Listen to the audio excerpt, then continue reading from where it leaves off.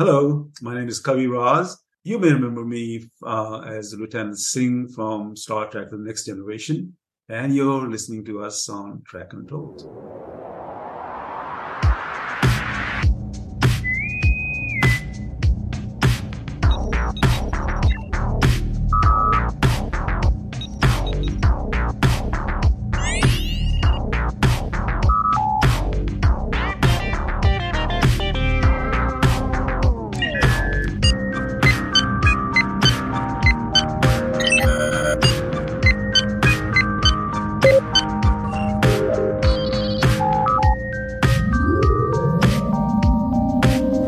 Welcome back to Trek Untold, the Star Trek podcast that goes beyond the stars.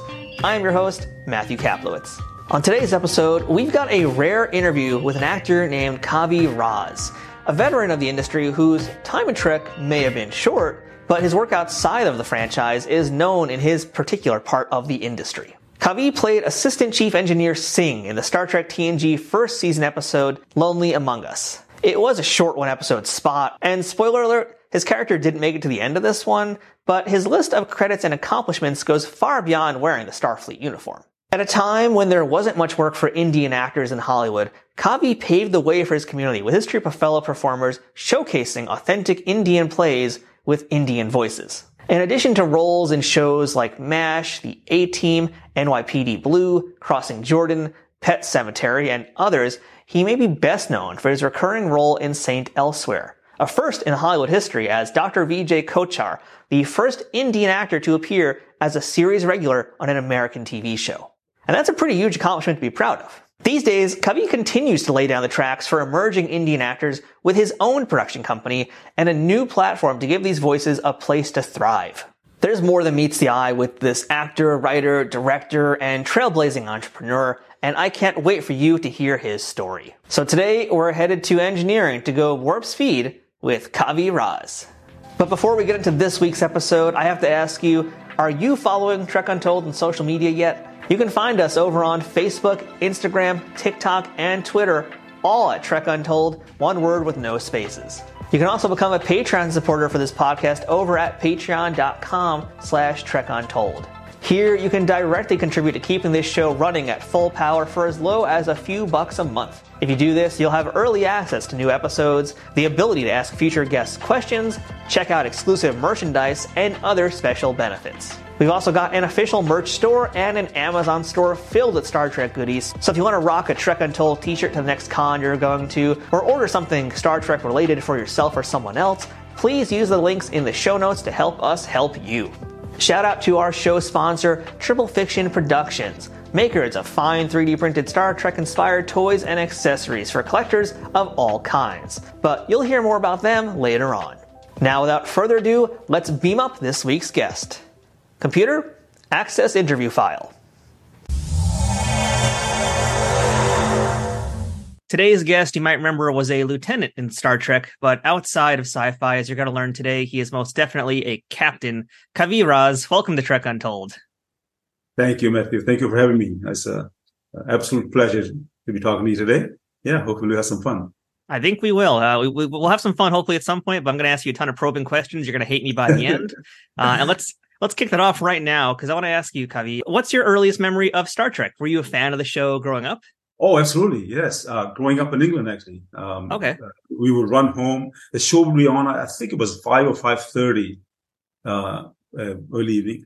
And we would run home from the playing field. I played soccer and field hockey and was very active in that. And I would finish up the game, run home to make sure that we can catch the episodes. Yes. So that was like a regular after school thing for you guys. It was just, and then then the whole week we talked about what was on the episode and so on, and exchanging notes with other students, other kids who had watched it.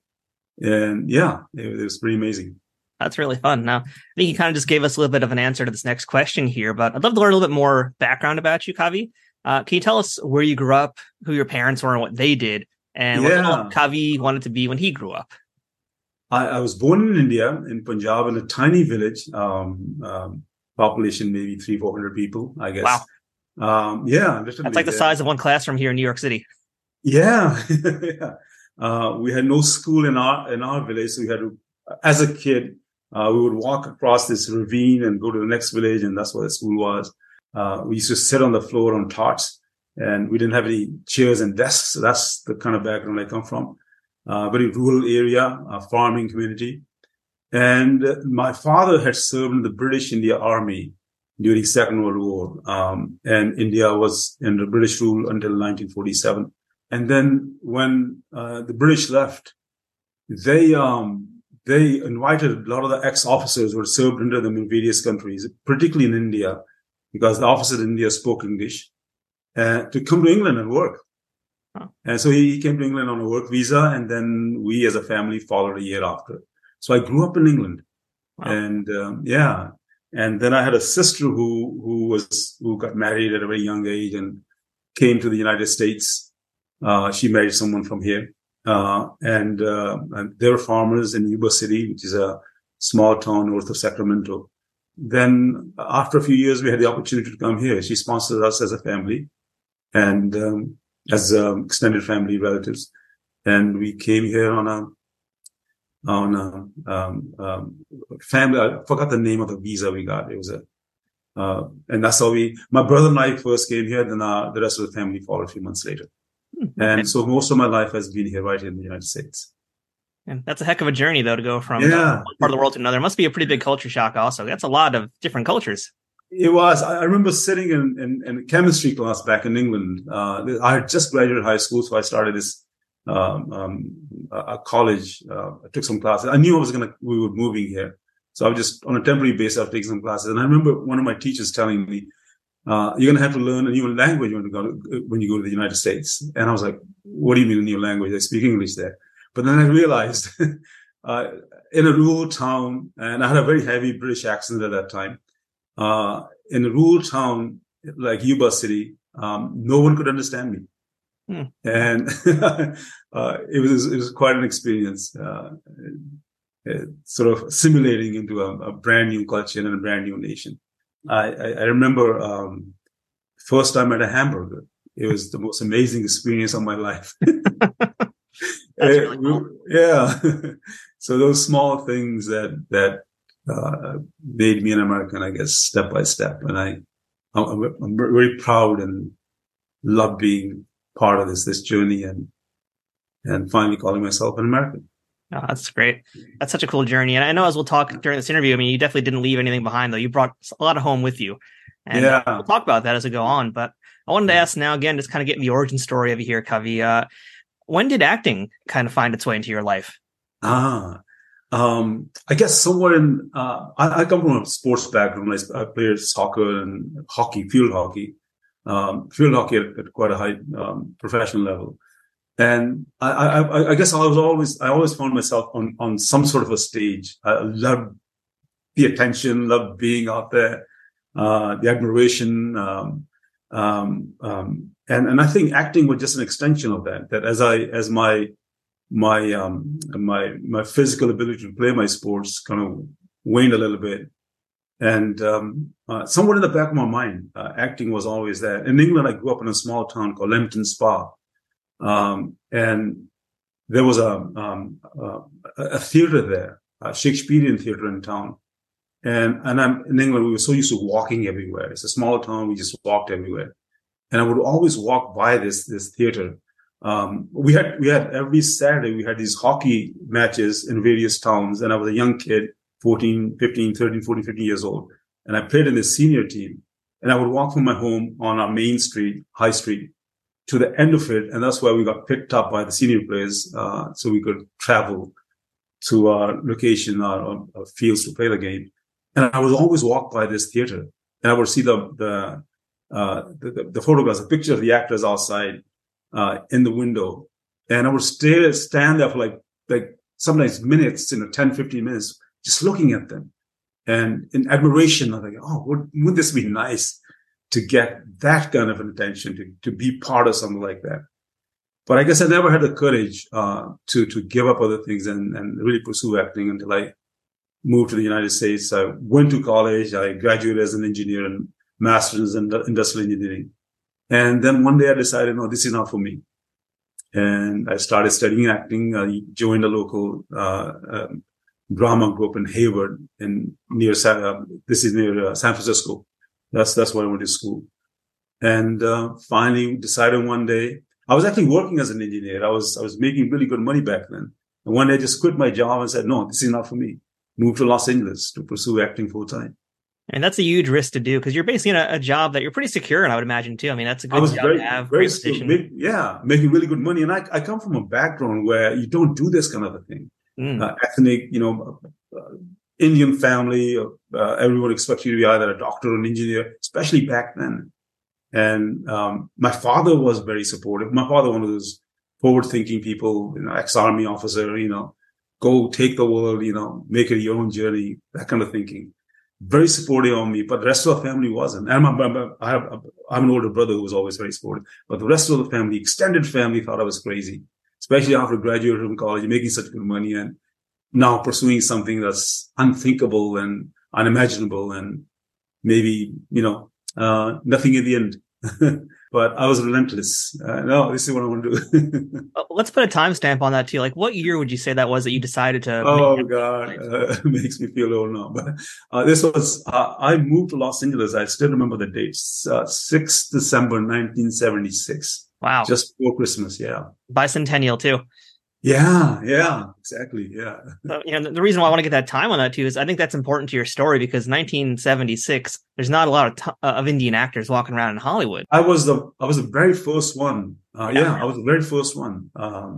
And then, I mean, that was part of I think the difficult sort of part of the journey as well, being the first one. They didn't take, the only impression in Hollywood of Indian actors was through Bollywood and whatever little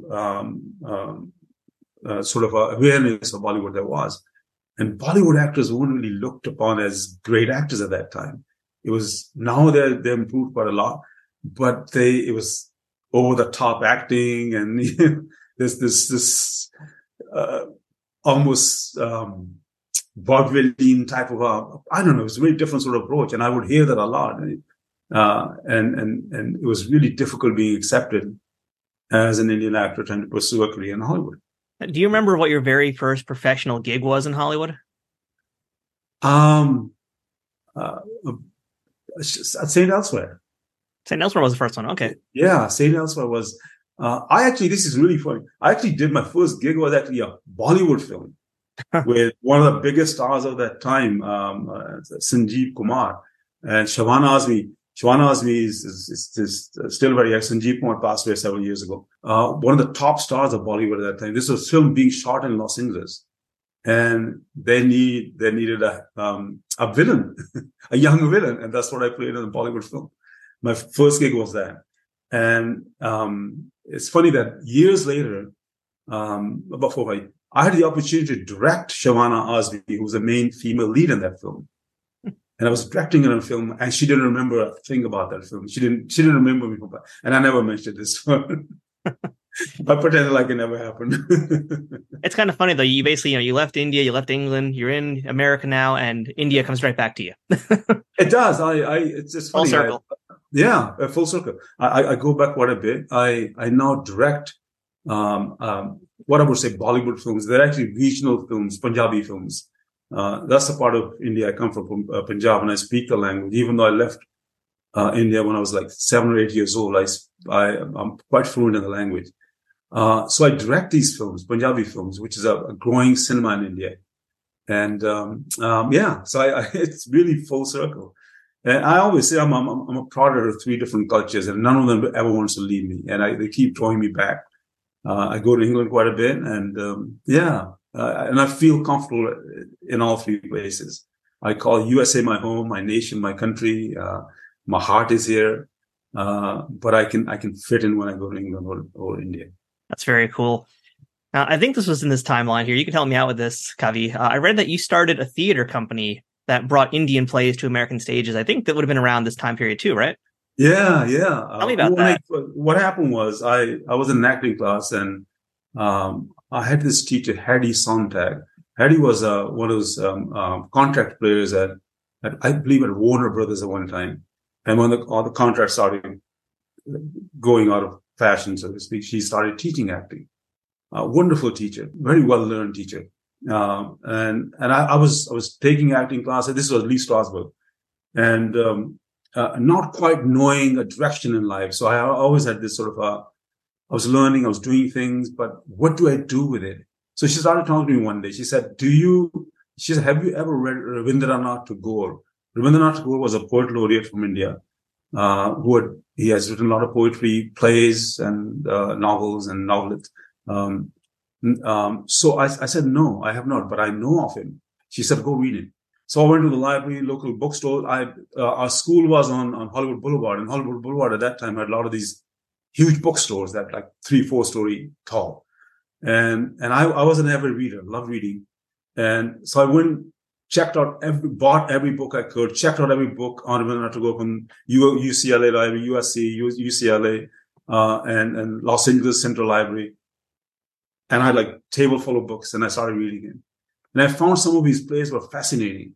So I started putting together, got some actors together, started rehearsing his plays, and went out looking for a theater. Richmond Shepard, who was a mime,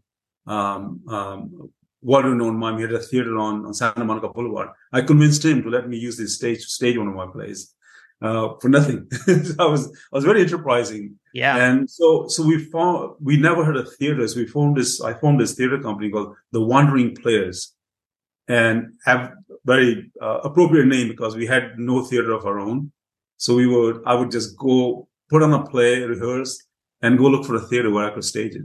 And I was pretty good at it. I mean, that's some amazing drive and ambition too, because that's still pretty early in your career in LA, and you're out there very early. This is again knowing nothing about the business, no direction, no one to guide me, no one to tell me what to do.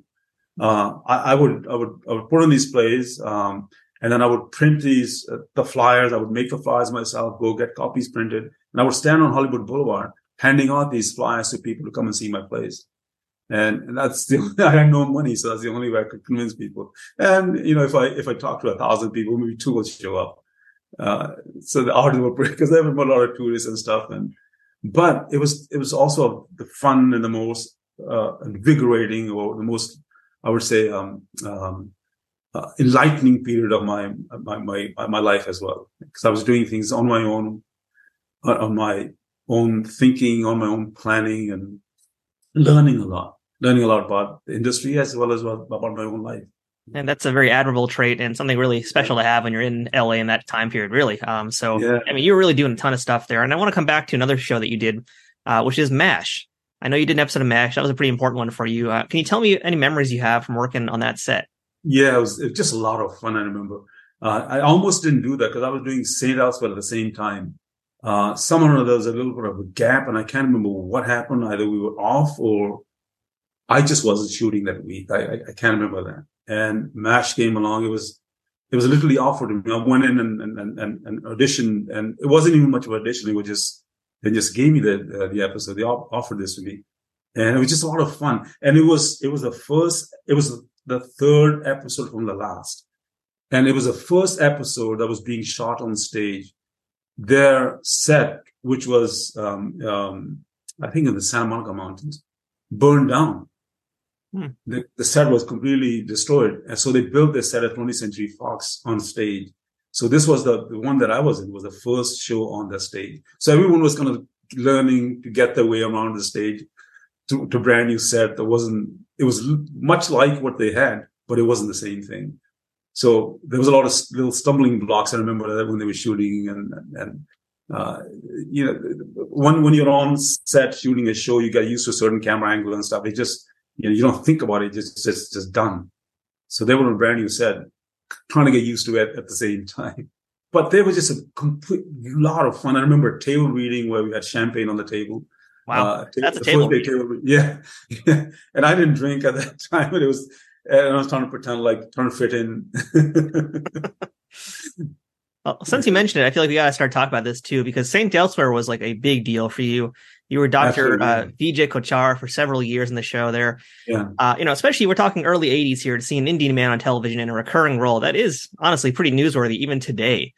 So I'd love to hear any of your thoughts about your time working on Saint Elsewhere. Oh, I learned a lot. I mean, all these great, amazing actors, Will Daniels, and so many. For me, I was so naive, so new. I didn't know anything about the industry. I had trained as an actor, but when you're in real situation, it's a whole different experience. You can learn all you want, but then now you're up against all these amazing actors. Right. So each day was really a classroom for me, and I absorbed it all. I was just there, trying to be part of all this wonderful journey that I consider myself very lucky, blessed that I got that opportunity. It's interesting too to kind of think about that era of Hollywood, because again, Indian actors, it's still very much a rarity. And at that point, I can't think of too many really positive representations of it. Like I think of like Peter Sellers doing impersonations, folks, that kind of thing. And for you especially, like I believe your MASH character, he was doing yoga. He's doing like headstands and stuff. Yeah. And, the doctor you're playing, he's a doctor. That's kind of like a stereotype also. So, I've spoken with a lot of people of color, and I've had a few like Asian folks as well tell me about the roles they've gone for. But, in your case, especially, what was it like? Because there's just a lot of stereotypes out there. There's a lot of things that might not be super savory that you don't want to do, but it's like you also need to work. So how did you balance trying to, stay authentic and get work? Yeah. Well, initially I thought it was very, like I said, blessed, lucky to be working as an actor, because I never thought anything like that would happen. I always had this in the back of my mind that I'll train myself as an actor here, and then maybe I'll go to Bollywood and be able to find work there. But it didn't happen. So I was lucky enough to get working. So initially it was just work. I mean, I was working, I was learning, I was feeling blessed and sort of riding on this journey. But then there did come a time when I got tired of playing these taxi drivers and Arab terrorists with this heavy accent, and I got frustrated and I did give up. I think like the mid 90s, there wasn't a lot of work that I did, and then it was basically out of that frustration. I thought I can do better than that. I thought I was a better actor than that, but the work just wasn't coming. And I think that's kind of what led me into producing and directing, writing, and I do a lot of independent stuff, and a journey to Bollywood to direct these Punjabi films. I think it's all an extension part of that frustration, to try and do something that I can connect with. That's definitely the biggest thing. I think that's a great choice of words, something to connect with, because and you are representing, while you are not an ambassador for the entire Punjab nation, you are representing your people whenever you show up on screen. And that's why having these types of roles go to the right people and being played in a positive way, that's a very important thing to see. Yeah. Funny that you said that. Last night, SAG after I went on strike, and already I've done this morning 2 interviews with Punjabi radio station from Canada, and I'm to do another one right after this one, and I'm sure before the week is over, there'll be a number of so Punjabi community, the Indian community does have that connect. They do feel that connection towards me. When something like this happens, they do call me and call upon me to say a few words. So and then that gives me a sense of responsibility as well as to what kind of work I do from now on. So last thing, Kavi, before we start talking Trek here, and I feel like we kind of maybe alluded to this just a moment ago here, but you also did an episode of the A-Team back in season 3, and the episode is Moving Targets. Again, I get the feeling this was a terrorist role as well. Am I correct in that? It was a terrorist role. Yeah, it was. Again, it was one of those things. I was still on set elsewhere, and had a bit of a break, and this came on. And I think I worked on it a week or 6-7 days, something like that. It was another terrorist role. It was okay. It was money. And being on a great show like that, it's a big show. It was just a lot of fun. Trek Untold will return momentarily. Trek Untold is sponsored by Triple Fiction Productions. Celebrating 15 years in business in 2023, TFP creates 3D printed Star Trek and sci-fi inspired items that fit into any collection. Whether you're a cosplayer who wants a Starfleet phaser, a Bajoran tricorder, or a Klingon dagger, Or a toy collector looking for that special accessory or diorama to make your figures truly stand out? Triple Fiction Productions has exactly what you need. And for you figure fanatics, that includes products that are the perfect size for Galoob, Mego, Playmates, and everything in between. All products are 3D printed in the US, with new designs constantly being updated on their website. Repeat customers can sign up for TFP's loyalty program for free, where the more you order, the more discounts you receive. TFP also has a Pay What You Want section, where clearance or misprinted items are available at a discounted price. Best of all, every product can be shipped worldwide. As a special bonus for listeners of this show, Trek Untold has a special discount code just for you. Enter Untold10 at checkout for 10% off of all orders with no minimum purchase required. That's 10% off using Untold10. To see all of their products, head to triple-fictionproductions.net. Or to stay up to date on their newest products, find them on Twitter, Facebook, and Instagram. Triple Fiction Productions, where something is only impossible until it happens.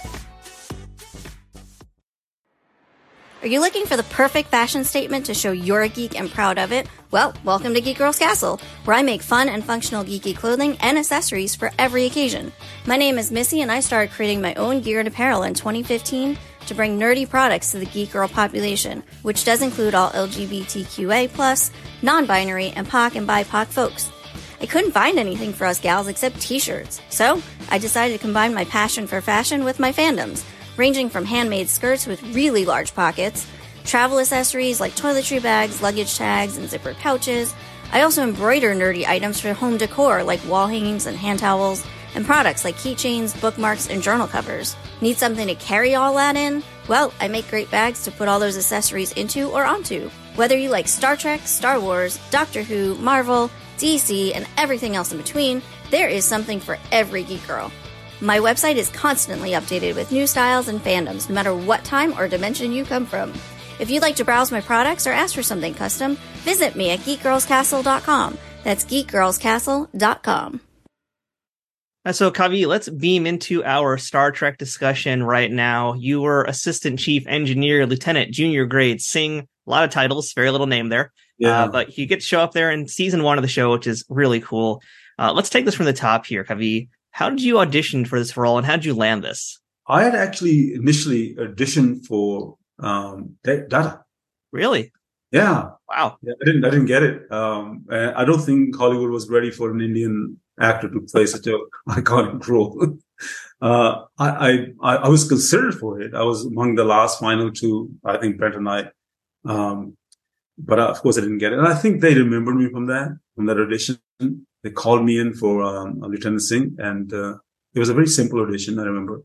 I just went in, read the scene one time, and as I walked out, I believe they called me back again and they asked me if I was available. And that's always a good sign when they ask you that. So that afternoon I heard from my agent that I got the role. And it's out of all the work that I've done in Hollywood, I think this was one of those that will always stand out in my career as being part of such an iconic show that's known worldwide and still talked about 36 years after I did this role. And it was just one episode that I did. And what's really fun here is that this is season 1 of TNG. This is a whole new world. It's a brave new frontier of sci-fi. And, as we mentioned earlier, you were a fan of it growing up. You were familiar with the show. So for you booked the gig, but what's it like for you to put on this brand new uniform and see this bridge of the Enterprise? What's the first thing you think about when you see that set? Oh, it was just mind blowing. I mean, I just being on the set and look at this. I just remember I was just awed. I was just, as an actor, especially when you're on a show as a guest star, everyone else is so used to it and you're trying to fit in for that day or the number of days that you're working on it. And you're already a little bit nervous, but just looking at my surrounding made me even more nervous. And it was like, oh, am I going to be able to go through, get through the day today? But the whole thing was a wonderful experience. A great actress, again, to work with.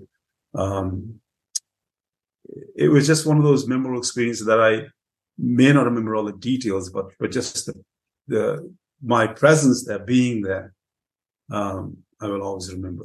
Well, I'm going to try and poke and prod and see if I can refresh any memories today. We'll see what we come up with, but I'd love to see if you remember anything about the uniform itself, because I feel like season 1, it's pretty memorable. They're very different from how they would go on the rest of the series. Yeah. And I've heard not necessarily great things about how they felt to wear. Do you remember anything about that uniform? I remember in the wardrobe department putting on the uniform, and I, of course, I don't remember the name of the person that I was working with. And when I put that on, she said, "Good to see that you're still in pretty good shape." Because she said, I still remember this. She said, "But this uniform doesn't look good if there's a little bit of a punch." You have to be really fit to put this on. And I was in decent shape at that time, I think. But it just puts you in a whole different environment when you put the uniform on. And it wasn't the most comfortable uniform, from what I remember. But it does make you feel like, oh, this is something special. Now, your major scene in this episode here is side by side with Jonathan Frakes while speaking with Patrick Stewart, and you're being observed by Brent Spiner. You got the heavy hitters all in the same room with you. Do you have any memories of working with them? Nerve-wracking. Yeah, all these heavyweights and amazing actors. It was just, but I think I pulled it off. I think it was okay.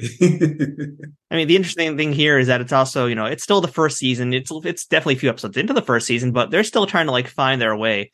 And I'm curious if you kind of remember any of the feeling on the set, like, because again, this is first season. People are trying to get to know each other still. It's not going to be like season 7 where they're all joking. Do you have any recollection of just the environment itself? I do remember there wasn't a lot of, like you said, there wasn't a lot of talking among actors, connecting with each other. There's a little bit of an isolation type of thing. You're so right. On a show like that, or any show as a series, it takes a little time for actors to get used to each other and make that connection where they're so comfortable in their environment, in their roles, that there is a lot of joking around and they jump right in, say their lines, and then they're out of it and talk about something else.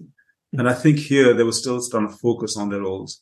And then there's a lot of this technical jargon, I think, kind of throws you off a little bit. You really need to focus on that. Otherwise, it doesn't flow as naturally as if it was, a comedy or a drama.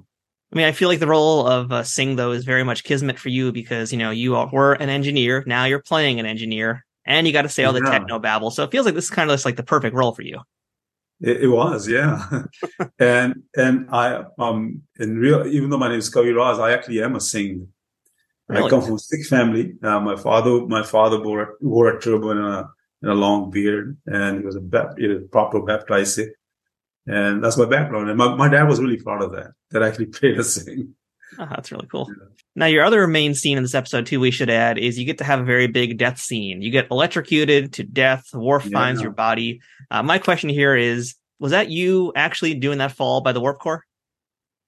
I can't remember that now. Huh. Wow. I think I did. Yeah. That was actually you taking the fall. Okay. Yeah. It was me. Yeah. And how fun is it to get to do a death scene in Star Trek also? I mean, that's a pretty cool thing. Oh, man. But the whole effects and stuff were done later on, of course. But of course, yeah. You mean it's not real? What are you talking about? It's Star Trek. Yeah, it could be real. I don't remember a lot of the details of that particular shoot. But yeah, I believe the first engineer ever killed on the Star. Well, that's a record to have, yeah. Yeah, that's yeah. Yeah, I mean, unfortunately, your character does not make it out alive, which is pretty disappointing. But I'm curious, after this, did you audition for any other roles in the Star Trek franchise? No, I didn't. I think they have a policy if there's you play a character that's as standout as Lieutenant Singh was, right? They don't want to bring you back on doing something else. I have done other shows where I played different characters, and with a couple of years of gap in there. But I think this may not have worked. Okay. And I'm glad it kind of just stayed with this one character, one episode, because the attention it gets is pretty amazing.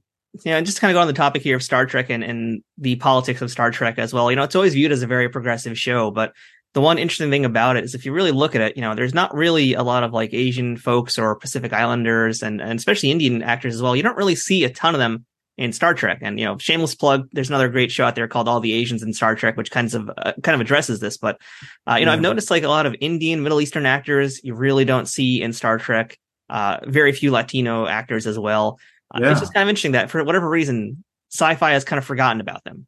And I don't know if you have any insight into this, but I'm curious, like, does the Indian culture have any sort of sci-fi connection?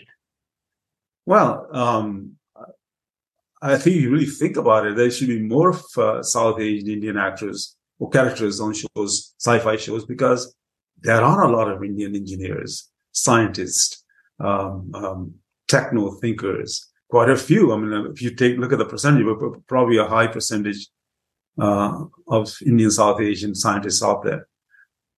It just makes logical sense to have more South Asian Indian characters on sci-fi shows. There should be more, as well as other communities as well, representation as well. It makes it more of a complete world that we live in now. To see different types of characters on sci-fi shows, I think it will relate to more people.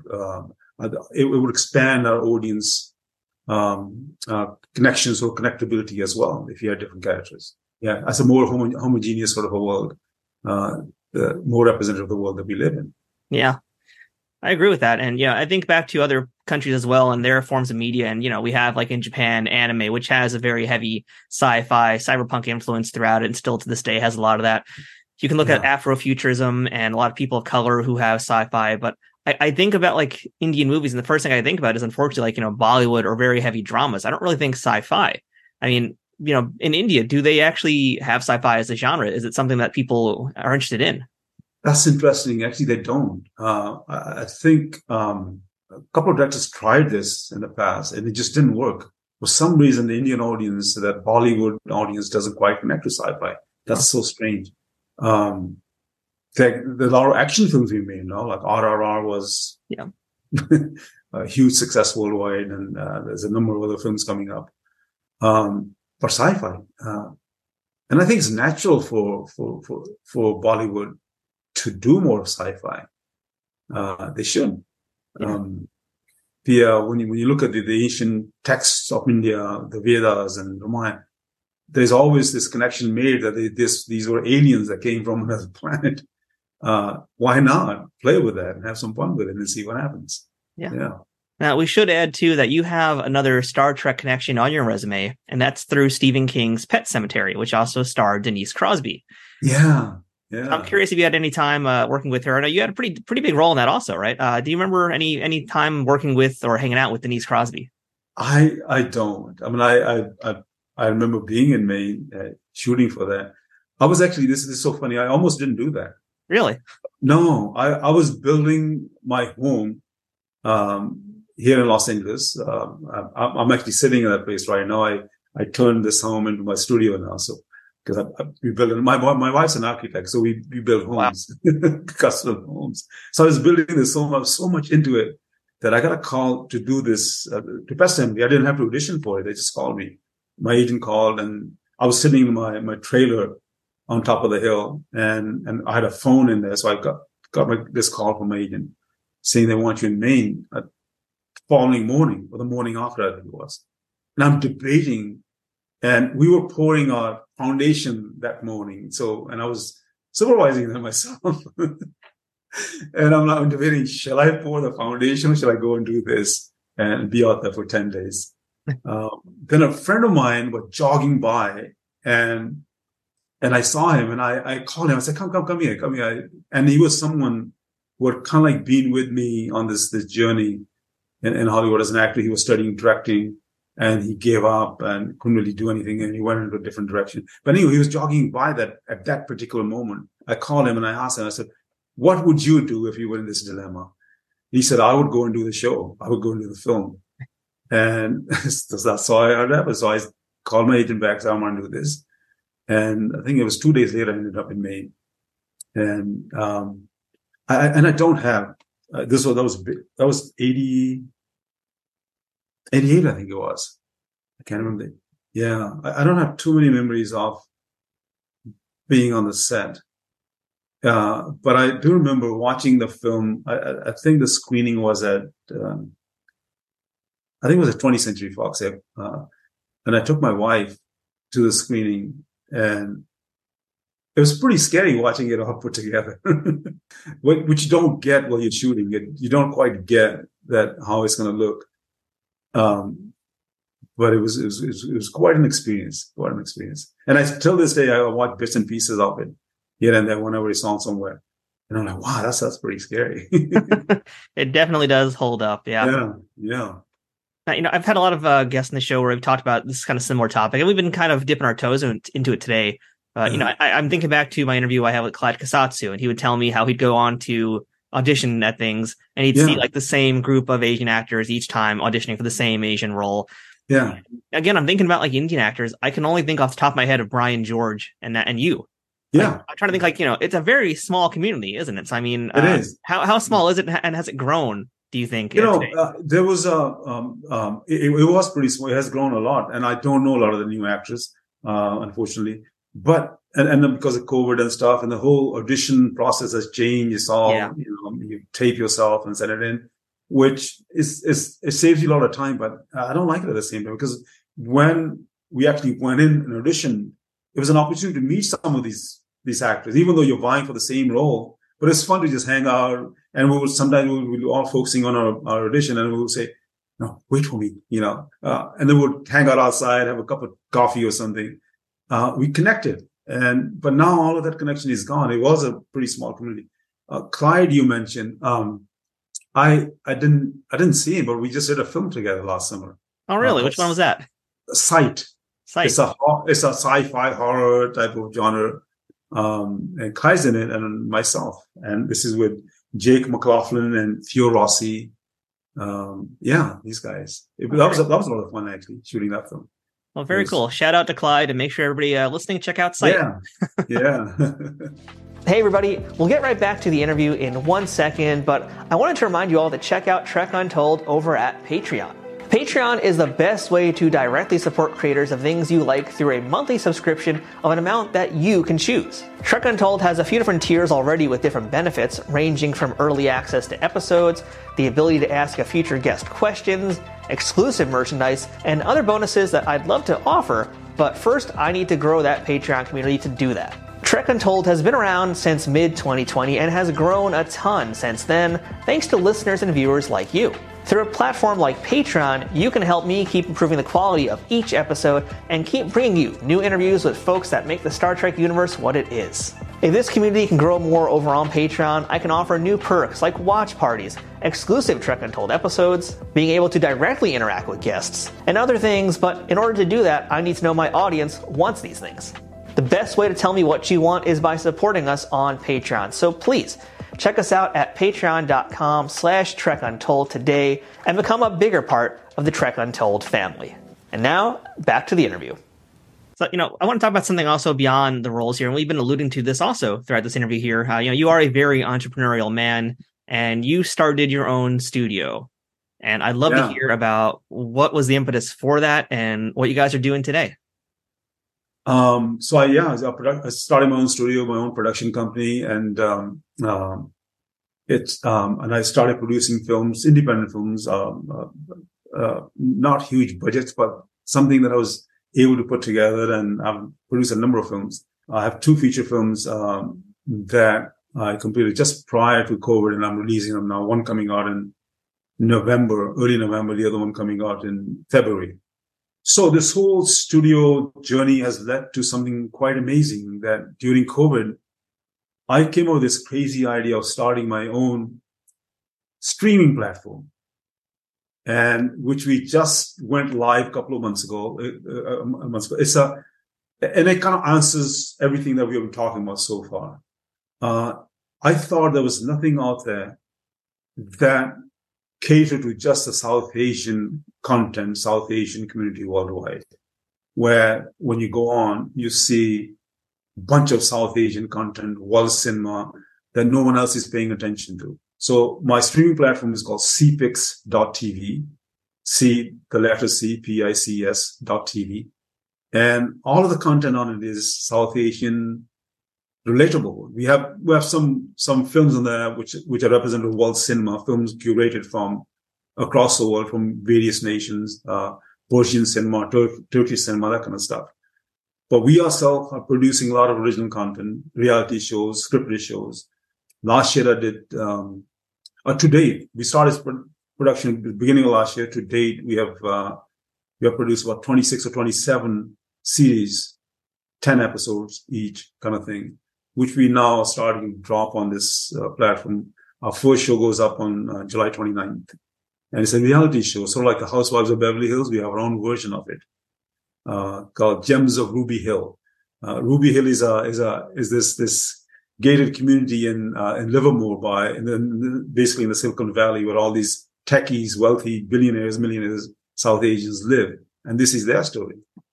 So that's what this building my own studio, my own production company has now led to.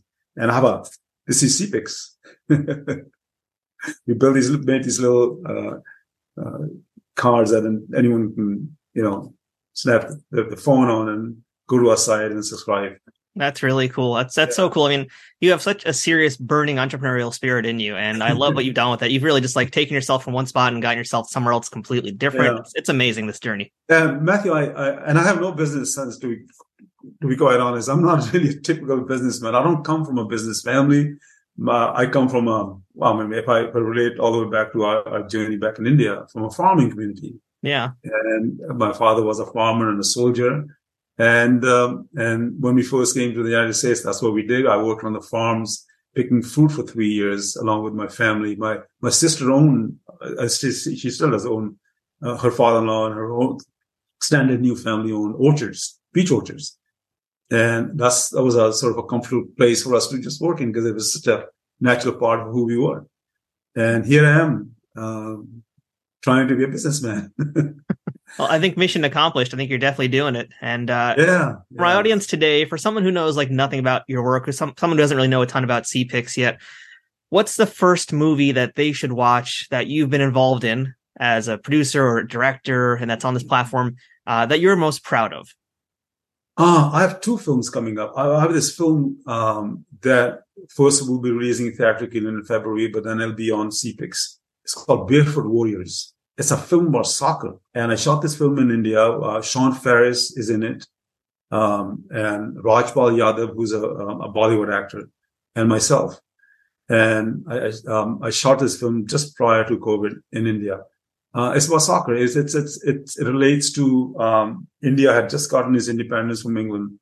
And in the 1948 Olympics, they're invited, of course, as a free nation. So they feel this soccer team, a football team, is playing in England, in London, and they're playing against France in front of their imperial rulers as a free nation, wearing the colors of their own nation, proudly playing against France. They lost the match by 1 goal, but they missed 2 penalties. Had they scored those 2 penalties, they would have beaten France, which was a powerhouse at that time. But Indian players were so appreciated. There was a standing ovation for them as they went off the field. But the wonderful thing, or the amazing thing about it, the players played barefoot. Indian team at that time wasn't used to playing with shoes and couldn't really afford to train and play in shoes, because India was a new nation, having just broken the shackles of British rule, of 400 years of British rule, basically. And so this film has its roots in that match, but it's a contemporary story. And I think it's a film that's worth watching. And when it drops on CPIX, I would love people to tune in and watch it. That's like one of those cases where like real life is better than fiction, because that's like such a dramatic story, the way you're telling me that. That's amazing. Yeah. It was a fun film to shoot as well. And I also heard of something I think you did a few years ago called The Gold Bracelet, which I believe was a pretty popular role that you worked on, right? Yeah, Gold Bracelet. Okay, yeah, that's one of those passion projects that I did a few years ago. Unfortunately, I could never get a release. And I think, again, CPIX is sort of an extension of that sort of disappointment, that disheartenment that I made what I thought was a wonderful film. I couldn't release it. That also will drop on CPIX at some point in the very near future. I'd love people to watch that film. I think even today that film is very relatable. Everything that we see happening around us, that film addresses a lot of kind of the world that we live in. And for those who don't know what the Gold Bracelet's about, what's the elevator pitch for that story? It's set around 9/11. It was inspired by a true event that happened in Arizona. A Sikh gas station owner was killed, shot right in front of his station. The killer thinking that he was an Arab, a Muslim. And so the film was inspired by that story. I mean, that's a very heavy subject, but the film itself is not so heavy. I mean, it has other stuff happening in it, which I wouldn't really have a lot of people to watch it. And a lot of that is still going on. Sikhs, as a community, has suffered a lot, from this type of discrimination. And, there was another incident that happened years later in Wisconsin, where a Sikh temple was attacked and 6 people were killed. Again, the killer thinking he was hitting a Muslim, which is absolutely unacceptable. Even as a Sikh community, we always say, yes, we are being marginalized, we are suffering, but no one should suffer, whether it's Muslims or Sikhs or Jews or whatever minority. We stand up for the rights of all. And then that's something that the world needs to think and hopefully change. And there's a lot of amazing stories out there that really don't get the platform to be told. And so I'm happy that you're doing this and bringing some attention to these issues and doing them in a really, really great way. Yeah. And we should add to that, Kavi, you're writing and you're directing many of these, and you're also acting in some of these too. What's it like for you to wear so many hats in the production pipeline? Very difficult. I can imagine. I guess as I get older, it's acting part is becoming a little difficult. Directing myself. So I'm doing less and less of that. I did do Barefoot Warriors and another film called Saraba, which is a film that I made in the Punjabi language. And that's another wonderful film that people need to watch. It's very relatable to us here in America. Part of the story actually takes place here. It's a period film. India owes, I think, a part of his independence movement to the USA, because that film, Saraba, is about that, how India's independence movement actually started right here in California. And that film answers that, as to how it happened, how that journey began. I think in my own small way, I'm trying to tell a lot of these stories that needs to be told and that no one else is telling. So, Kavi, it's time for the lightning round here on Trek Untold, which is where I ask questions that I think are going to be very short and simple, but they're always way more complicated. So let's start things off here with best day you've ever had working on a set somewhere and the worst day you ever had on a set somewhere. That's a tough one because I have a lot of best days. I think MASH. It was just a lot of fun. All the actors were, I think, and they were winding down in the series. They knew this was the last from the third from the last episode of the life of this series. And there was just a lot of camaraderie, a lot of fun, a lot of just enjoying themselves. It was very welcoming sort of a set. I remember that. I would say the worst day, but the most uncomfortable day was probably it was a show that we mentioned earlier on, where I played a terrorist. The set was uncomfortable. There were too many egos on that set. I think too many stars, too many egos, and that sometimes permeates in the crew as well.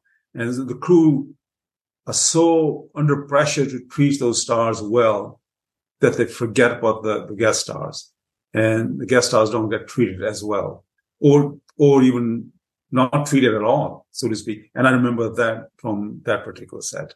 And then what happened? This is so funny because since you mentioned that, and I was feeling very uncomfortable, and because one of the ADs was not just being disrespectful, he was just totally ignoring me. And then another AD came on the set who had known me from St. Elsewhere. And he took that guy, because he was watching, I guess, from a distance. He took that guy aside and told me, do you know who that is? And then things changed a little bit, but it was still not the best experience of my working sort of life. But the good thing about those bad experiences is it does help inform you now with what you're doing. It's like, here's what not to do. So I know what to do. Yeah. I treat my everybody, crew, actors, with utmost respect. And if somebody doesn't fit in, and that happens sometimes, we just politely ask them, hey, if you're not comfortable here, it's okay. You can leave. But actors, being an actor, I understand the actors' difficulties and dilemmas, and I treat them with utmost love and respect. And actors, I think, in general, love working with me. Well, how about this one, Kavi? Most challenging role that you ever had that was ultimately the most rewarding? I think I just did that on this film Sight. It was challenging. I had all this heavy makeup and stuff that I had to wear. And also the dialogue was very technical. Sometimes the dialogue just flows. It was written really, really well, but it didn't have that flow because of the technical jargon. And the first day I had a really like a tight, packed schedule where I had a lot of dialogue. So I was having a bit of a difficulty with that, but everyone else was so supportive. And but then it became so comfortable that after I had so much fun doing this film, a film called Sight. How I look in the end, I don't know. I mean, I haven't seen the final edit yet. I think it's going to look pretty amazing. And I'll give it my vote of confidence. If it's got you and Clyde in it, I'm pretty sure it's going to be good. Yeah. Clyde's a legend. Yeah, he really is. It was to see his name. Actually, he's in the makeup room. His photograph on the wall there. I'm like, wow, I'm going to be the same film with Clyde. That's great. Right. He's awesome. Yeah. How about most memorable piece of advice that you ever received from somebody that you still think about today? I always say this, Denzel Washington on St. Elsewhere, because he was doing other things as well. He would go off and do a film and come back to St. Elsewhere again. And we're talking on the set one day. He probably won't even remember this, but I must have asked him. I said, well, how are you able to do all this? He said, well, when something comes on my way, I never say no to it. I just accept it. And you can always, this gives you time to think about it if you really want to do it. And I think that's part of his sort of his mindset. And I think that was a good piece of advice, because I see that in a lot of actors, young actors. Something comes their way, and no matter how small or big it is, they think about it. They say, oh no, I don't want to do this. Or I don't want to do non-union. I want to be in a certain career path. And I think that's not really very productive, or I think, especially in the beginning, I remember one of my teachers, acting teachers, also telling us, do student films, do whatever comes your way, do stage, learn. Once you have grown and a certain status in your career, you can always then start thinking about what kind of stuff you want to do. But initially, don't turn things down. Just be active, do. As a player, play. As an actor, act. And those are some of the advices I remember, and I kind of carry those with me till this day. I get things offered to me, which sometimes may not be the best, but I never say no right away. So I'll consider this, I think. And sometimes I end up doing stuff because I'm not doing anything else. I have time on my hand, I'll go and do it. It's a day or 2 days, I'll work. I'm an actor. I need to stay active. Now, we had this thread dangling throughout the entire interview, I think, and we talked about how you were essentially an engineer before you got into acting. So How did your engineering background inform your choices as an actor? Did it help you? Did it hinder you? Did it offer anything for you? I think initially it hindered me because I had this almost like analytical sort of thinking approach. And I remember one of my teachers again telling me that I have to let go of that. And acting is not, you cannot analyze, you cannot analytically do something. It's behavior, it's human behavior. It's recreating something that cannot yes, planned, but it cannot be played planned. So I had to unlearn that part of me. And, so yeah, and then let go of that I can't just analytically plan something and then execute it in such a way. I have to let nature take its course as well. And I think, hopefully it made me a better actor understanding that and knowing that and being pointed out very early on in my career. Last question now, Kavi. What's the best thing about being a part of the Star Trek universe? Just look at it. 36 years later, we're still talking about it. That's the best part. And I think it's going to live on forever, beyond my life. And I think that's just an amazing legacy to, in such a small way, to be part of something so big, so vast. Yeah. I tell my daughters are proud of it, and one of my daughters got married recently. Hope she'll have kids soon. And I'll be able to tell my grandchildren that, hey, I was on Star Trek. Yeah, that's amazing. And Kavi, I love hearing your story. I always enjoy hearing the stories like that, where someone starts on the other side of the world and they work their way into Hollywood. And not just that, you did that, you accomplished that part of the journey. Then you launched into your CPICs as well now and became a director, a producer, all these other things. I mean, you've had quite a trip from a little boy growing up in rural Indian farm through the UK here in America now. So number one, just congratulations. I wish you the most success possible you can have on CPICs. Everybody check out cpix.tv. And again, thank you so much for joining us today here on Trek Untold and for sharing all your great stories. Matthew, thank you so much for having me. It's been a most wonderful pleasure. And good luck to you too as well on Trek Untold. Thank you. You got to live long and prosper there, friend. Thank you. God bless you. Thank you. That's it for this week's show. Thanks again for checking out Trek Untold. If you aren't already, please follow Trek Untold on social media, where you can find us on Twitter, Instagram, Facebook, and TikTok, among others, all at Trek Untold. Don't forget to subscribe to us on YouTube for the video versions of this show at youtube.com/@TrekUntold, and subscribe to us on whatever platform you're listening to the audio version on. We always appreciate likes, shares, comments, thumbs up, ratings, and reviews, and whatever you can do to help spread the word about this podcast and inform other Trekkies about why they need to check this show out. If you're able to financially support this show, visit patreon.com/TrekUntold to learn about the different ways you can contribute to keeping this show going full speed ahead. Shout out to Scott Ray for bringing us this week's guest. If you'd like to book them for an autograph signing or personal appearance at a convention, email Scott at scottray67@aol.com. Until next time, I'm Matthew Kaplowitz. This has been Trek Untold, and remember, fortune favors the bold. Trek Untold is sponsored by TrekSphere.com, promoting fan-produced Star Trek content in all forms, is powered by the Rageworks podcasting network, and is affiliated with Nerd News Today.